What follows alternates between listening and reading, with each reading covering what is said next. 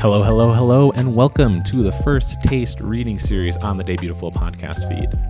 I'm Adam Fitkavage, and on this version of the podcast, I invite a writer to read from their debut book so readers can get a first taste of exactly what they're in for. If you like what you hear here, check us out on daybeautiful.net and on all social media at daybeautiful. Today's guest is a writer who lives in Brooklyn and has an MFA from the University of Maryland and is the recipient of fellowships from the DC Commission of Arts and Humanities, Vermont Studio Center, and a 2020 Rona Draft Foundation Writers Award. She is the co-host of Pete's Reading Series in Brooklyn, and her debut novel, City of Laughter, is out now. Please welcome Temim Fruchter. Hey Temim, how you doing today? I am doing well. Thank you so much for having me. I love this podcast. That means so much to me. I have been following you for a little bit now on the internet, and I love your vibe. I love your outfit today. Just a whole package, and I love it. Thank you. I love that you love my vibe. And you know what? I love your vibe as well. So the vibe love Jewel. Thank you so much. Something else I love about you is your book that you'll be reading from today, but tell readers a little bit about what the whole book's about. What's your elevator pitch that cuts through the publicity copy? My debut novel is called City of Laughter, and I describe it as the speculative queer history of an Eastern European Jewish family, which is not my family, but which is the family is sort of loosely based on the geography and timeline of my own family. It's four generations of women who have sort of connected experiences with a mysterious shape-shifting stranger over the course of 100 years. And it's a book sort of about generations of queer desire and how things shift shape over time, but sort of don't really go away. Mm-hmm. Yeah. I loved it so much. It was unlike anything I've read in a long time, maybe ever. It hits like everything I enjoy in a book, which is like some speculative family. I care a lot about family. I think as I hit my mid 30s, it's like, yeah, I want to read way more about families and generations of them. What part of the book will you be reading for us today? So the book centers a lot of Eastern European Jewish superstitions. And Hannah, who is in her 50s in the present of the book, there's a flashback scene when Hannah is 16, and her mother, Syl, is very superstitious and very strict and tells Hannah not to sort of mess with all kinds of things she shouldn't do, sort of things she thinks of as dark or evil forces.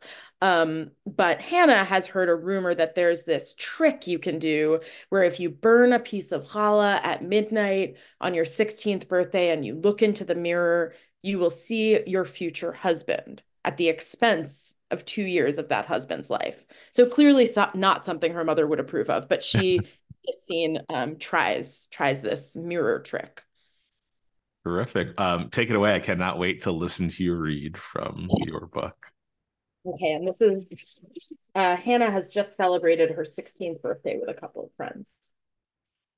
After Hannah's friends left and Syl went to bed, Hannah opened the freezer and took out the slice of challah she'd hidden there, wrapped in a paper towel. She took it upstairs, slid it under her pillow, and lay uselessly awake, eyes burning with anticipation. One of her windows was open, and the bedroom was warm.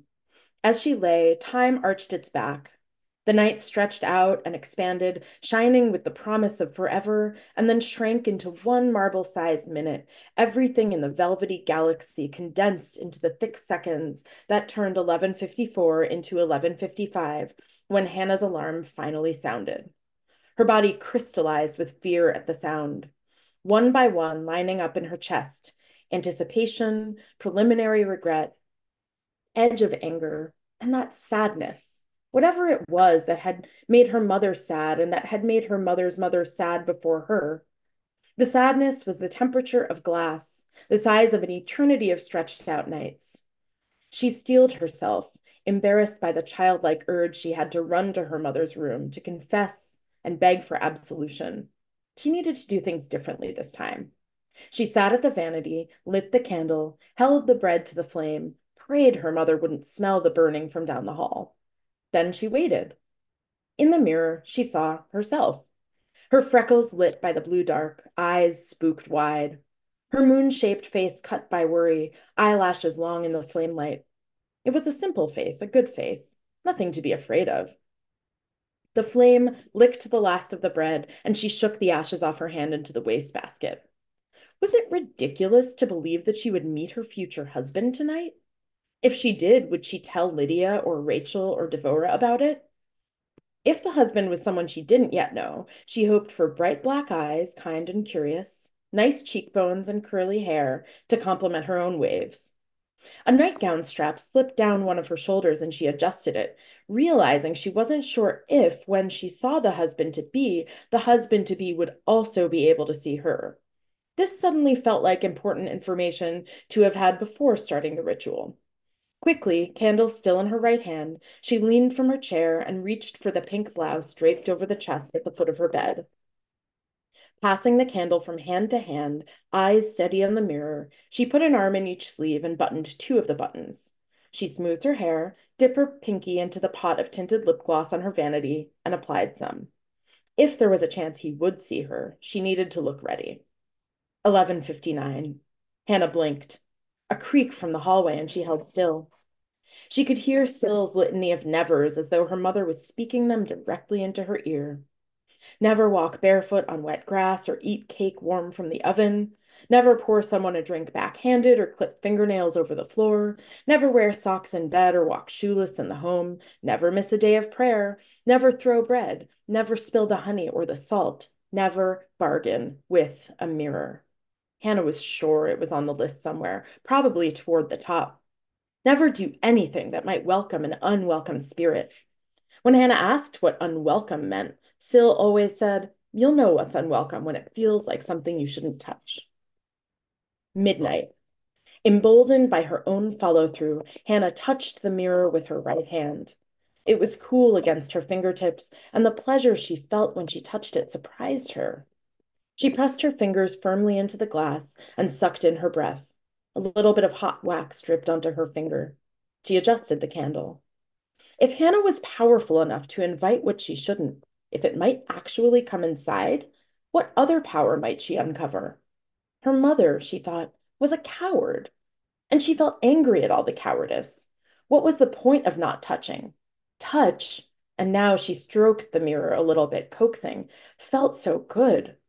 I can touch this, thought Hannah, though she knew she was still unpracticed. I am not my mother. I could be powerful. It was the first time she'd thought the words and actually begun to believe them. Hannah shifted in her seat, the skin around her wrists and thighs beginning to prickle and sing.